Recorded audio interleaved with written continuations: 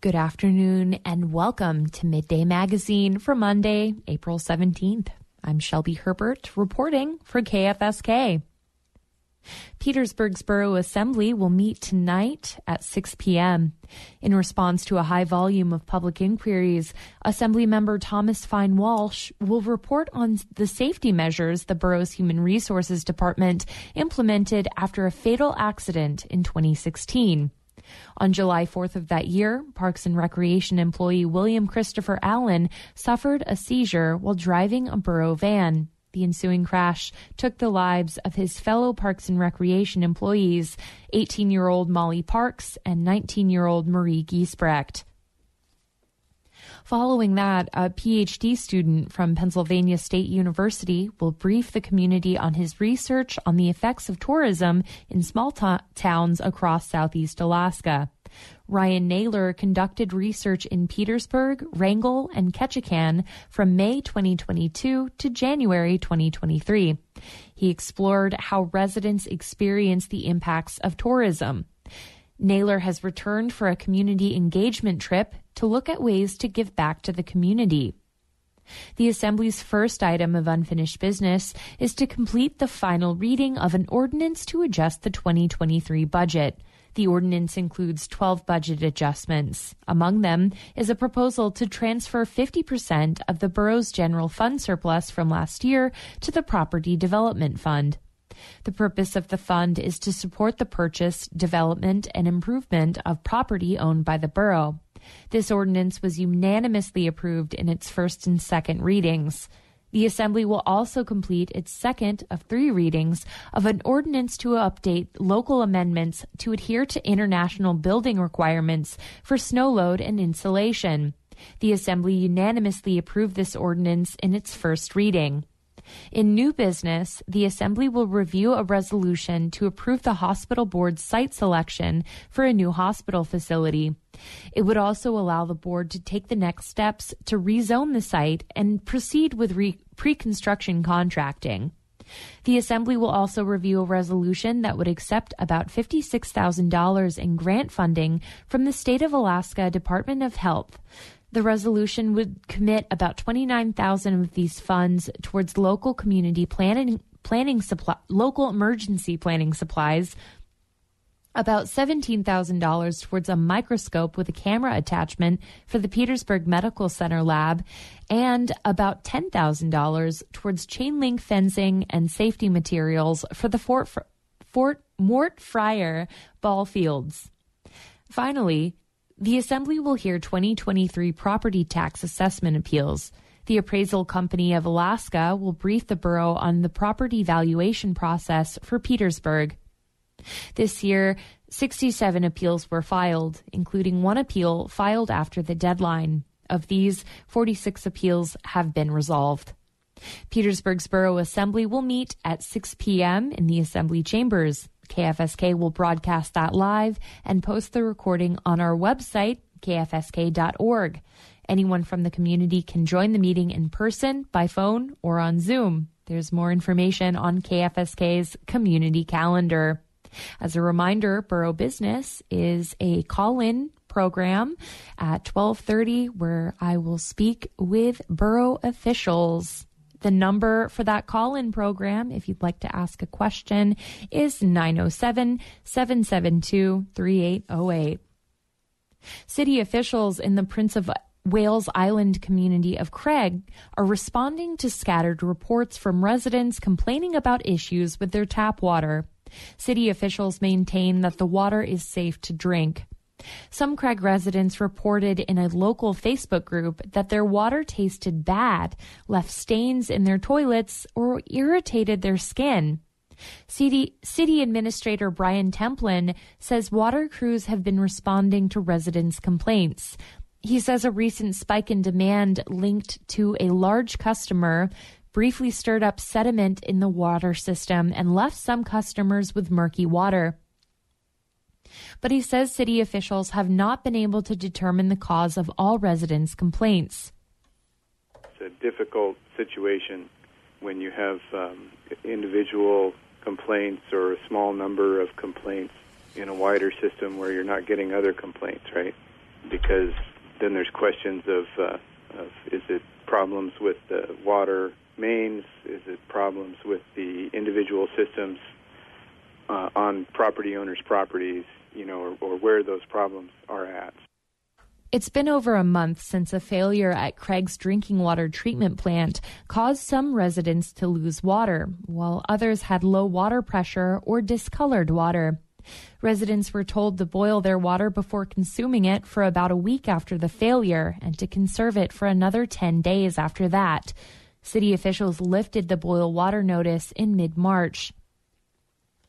Templin says Craig's water remains safe to drink. He says the city's drinking water system goes through regular testing and meets standards set by the state's Department of Environmental Conservation. So there's a regular schedule of tests that go on, and all of those tests have shown that the water in the system is safe to use. As of Thursday afternoon, no new boil water notice had been put in place. An ash cloud that has drifted from a Russian volcano to Alaska is disrupting travel across the state. Alaska Airlines had canceled 37 flights as of 11 a.m. on Friday, bringing total cancellations for the airline to over 90 since Wednesday, according to an airline spokesperson who said the destinations were too numerous to list. The cancellations have impacted flights to and from Alaska and within the state. The airline also warned that more cancellations are possible and delays are likely. They're specifically monitoring the location and movement of the ash cloud over southeast Alaska. The National Weather Service's aviation warning includes parts of that region. Nathan Eckstein, a science and operations officer at the Volcanic Ash Advisory Center in Anchorage, says the cloud is hanging over the Gulf of Alaska and the North Pacific Ocean. So we have kind of a complicated system because this volcanic cloud is wrapped into a low that's south of the Gulf of Alaska. Some parts of it have gone into British Columbia and the Yukon and western Canada. Tendrils of the volcanic cloud have even moved over Washington state. The cloud is made up of sulfur dioxide gas and some ash. Eckstein says they're analyzing images to see how the cloud is breaking up and where the pieces may move next. The ash is not going to stay suspended forever. It's going to fall out. It's going to get rained out if it's underneath clouds that are precipitating. Eckstein says that any ash in the cloud will likely disperse in the next few days. Ketchikan's Borough Assembly is set to vote on an ordinance that would require owners of short-term rentals to secure free annual permits. As Reagan Miller reports from Ketchikan, it's part of a larger effort to track how these types of rentals are affecting Ketchikan's housing market. Ketchikan has a housing problem. There's a lot of demand, but supply is running short, and it could even be driving residents away. Officials have been exploring the problem for years, trying to find ways to make housing more available. Officials say short-term rentals, like those listed on Airbnb and Vrbo, could be playing a role in shrinking what's out there. It's a topic that's been discussed both nationally and around Alaska. Right now, it's hard for borough officials to keep an eye on those rentals. They don't need a permit from the Ketchikan Gateway Borough, which limits how much officials know about the properties. Ketchikan's assembly will discuss an ordinance that could change that by requiring owners to apply for a free permit from the borough. Richard Harney is the borough's planning director. He says the ordinance would help Ketchikan track these numbers the same way other communities have. We don't know where they are. We don't know how many there are. We have an idea of how many there are. They're supposed to register for sales tax. Some of them do. We're not quite sure how many of them actually are paying their sales tax and registering for, as a business. The ordinance defines a short-term rental as a dwelling where someone transient stays for less than a month without the owner living on the property. The permits would be free and need to be renewed once a year. It's similar to one that was voted down last December, minus a largely unrelated section that would have laid out rules for properties that don't meet the borough's land use code. Harney says the permitting push is not about trying to push out vacation rentals. It's about balance. So we recognize the value of these short-term rentals. However, we do have a housing shortage. We do need to get a grasp of and an understanding of what our housing market is actually doing. And to do so, we need to identify what all of the pieces are to that puzzle. A second ordinance also is being presented as an option. This version would not require annual renewals. We're bringing it back with two different variations. One with the yearly expiration date, which has been recommended by the Planning Commission now twice. And then we also have a substitute ordinance which strips out all of the strips out that yearly renewal, and it's just a perpetual permit, administrative permit. Assembly members are scheduled to debate the ordinance and take the first of two votes on the measure on Monday. In other business, the Assembly will consider asking Borough staff to write an ordinance that would remove the senior sales tax exemption on alcohol, tobacco, and marijuana products. Assembly members Judith McQueary and Glenn Thompson are sponsoring the measure. They submitted a written statement saying that senior tax exemptions are, by and large, helpful for necessary expenses like utilities and food, but that alcohol, tobacco, and marijuana shouldn't fall in the same category. McQueary and Thompson argue that nixing the exemption could spur seniors to make healthier choices. The ordinance would not change any other senior sales tax exemptions or the rules of who qualifies. People age 65 or older who have lived in Ketchikan for at least half a year without more than 2 years spent out of town. If a majority of the Assembly greenlights the concept, it'll return for an initial vote at a future meeting. Reporting in Ketchikan, I'm Reagan Miller. It'll be at least another year before the first large cruise ships visit Prince of Wales Island. A consortium of native corporations working to transform a former logging dock in Klawock into a destination for tourists has delayed the cruise port's opening until 2024. The Oceania Cruises ship Regatta was originally scheduled to tie up at the dock owned by the village corporation Klawock next month. The roughly 650-passenger vessel was originally slated to visit Klawock 4 times this summer. But getting the former logging dock ready for visitors is a big undertaking. Nick Nickerson, Klawock's mayor and a member of Klawock board of directors, says the port just isn't ready yet. We felt it would be better to wait a year. That way we have everything lined up, all our ducks are in line, and we would have a better port to present, to the tourism industry. According to Klawock, the port will include a welcome center, retail, and a cafe, walking trails, historical displays, buses, and bathrooms once it's open. It's going to be done in stages. We're looking at a port reception, a building reception. Of course, we have to develop the port facility, so the ship can come in, and we're looking at transportation. The port is a collaboration between Klawock and Nadina, a partnership between Doyon Limited and Huna Totem Corporation. The project is modeled after Huna Totem's Icy Strait Point port in Huna. It's expected to be the first port to host large cruise ships on Prince of Wales Island.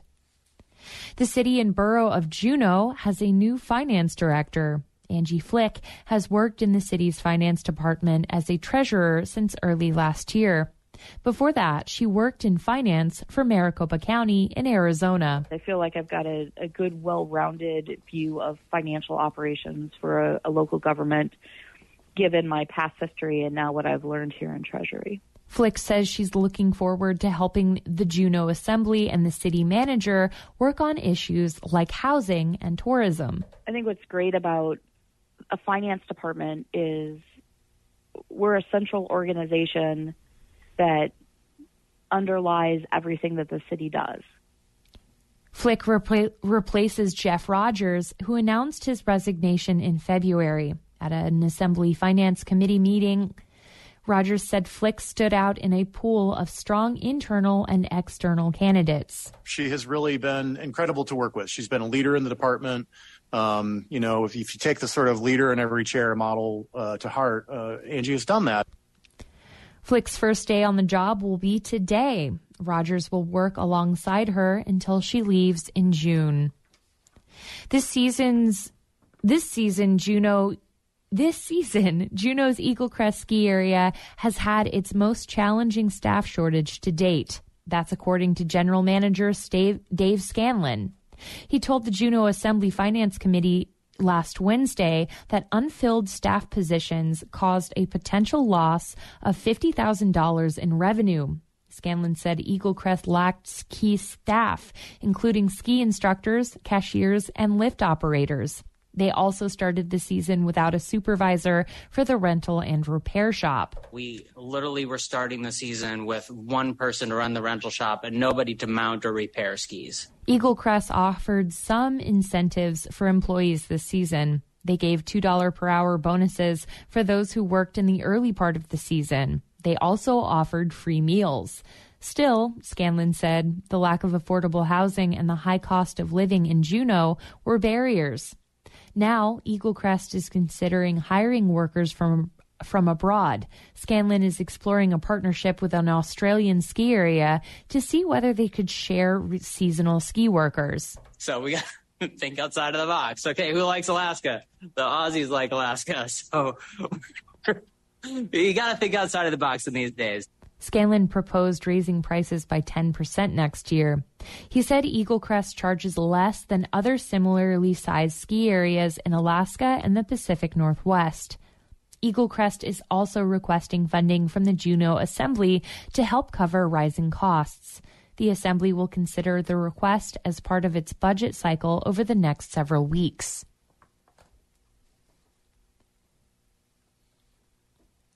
KFSK is celebrating National Poetry Month by sharing poetry readings each weekday. Today's poetry reading features Kari Peterson. I'm Kari Peterson, and I'm reading Sometime by Eugene Field. Last night, my darling, as you slept, I thought I heard you sigh, and to your little crib I crept and watched a space thereby. And then I stooped and kissed your brow, for oh, I love you so. You are too young to know it now, but sometime you shall know. Sometime, when in a darkened place, where others come to weep, your eyes shall look upon a face, calm in eternal sleep. The voiceless lips, the wrinkled brow, the patient smile shall show. You are too young to know it now, but sometime you may know. Look backward then into the years and see me here tonight. See, oh, my darling, how my tears are falling as I write. And feel once more upon your brow the kiss of long ago. You are too young to know it now, but sometime you shall know. These poetry readings are a production of KFSK, presented throughout the month of April. The readings are aired at approximately 8:08 a.m. and 12:30 p.m. You can listen to many poetry readings on our website, kfsk.org.